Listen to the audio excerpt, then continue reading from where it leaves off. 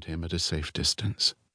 Like most of his breed, he went unnoticed, except to those like him, or those who would use him.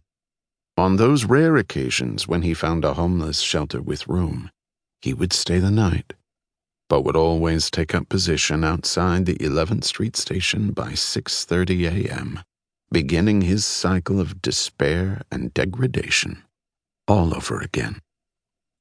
Once she followed him into a convenience store on 3rd Street and watched as he pocketed high-sugar foods, honey buns, ding-dongs, tasty cakes, all with one yellowed eye on the convex mirrors at the end of the aisle. She watched him wolf down the food in a nearby alley, only to throw it all up moments later. On this day, when temperatures are predicted to drop below 0, she knows it is time.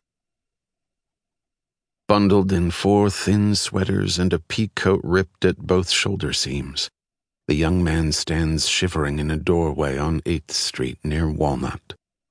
She approaches him, stopping a few feet away, still mostly in shadow. He looks up. In his watery eyes, she sees herself, and knows the spirit is stirring. "Spare change?" he asks. It is as if she can hear the bones clattering in his chest. He is in his 20s, but the skin around his eyes is purplish and sallow, the stubble on his face already gray. His hair is greasy beneath his watch cap. His fingernails are bitten raw. Blisters bubble on the back of his hands. She remains in shadow, holds out a gloved hand.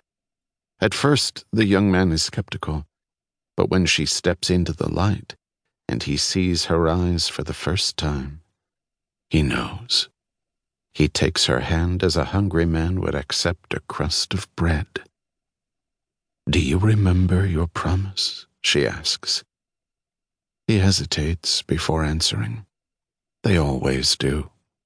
In this moment she can all but hear the wheels turning, the fevered reasoning in his mind. In the end, they remember, because this is the one vow they all know will one day be recalled. A single tear rivers down his scalded cheek. "Yes." She glances down, notices a dark stain blossoming on the front of his trousers. He is wetting himself. She has seen this before, too. The release. "Come with me," she says.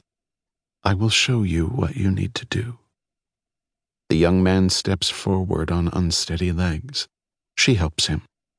He seems to possess no weight at all, as if he were sculpted of steam. At the mouth of the alley she stops, turns the young man to face her fully. He will need to hear your words, your exact words. His lips begin to tremble. "Can't I tell just you instead?" "No," she says. "Your contract was with him, not me." The young man wipes his eyes with the back of his hand. "Then he is real after all." "Oh my, yes." She points to the dark niche at the end of the alley. "Would you meet him now?" The young man shakes his head. "No, I'm afraid." She meets his gaze in silence. A few moments pass. "May I ask a question?" "Of course," she says. He takes a deep breath, exhales. His breath is warm and vaporous and sour. "What do I call you?" There are many ways to answer this.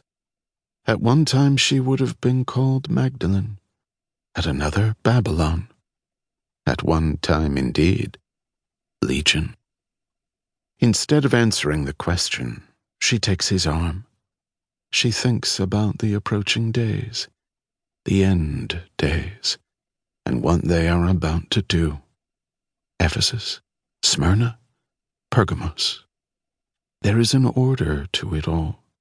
If there was no order, she would surely go mad, and then she would live among the low people, the wicked, the dispossessed.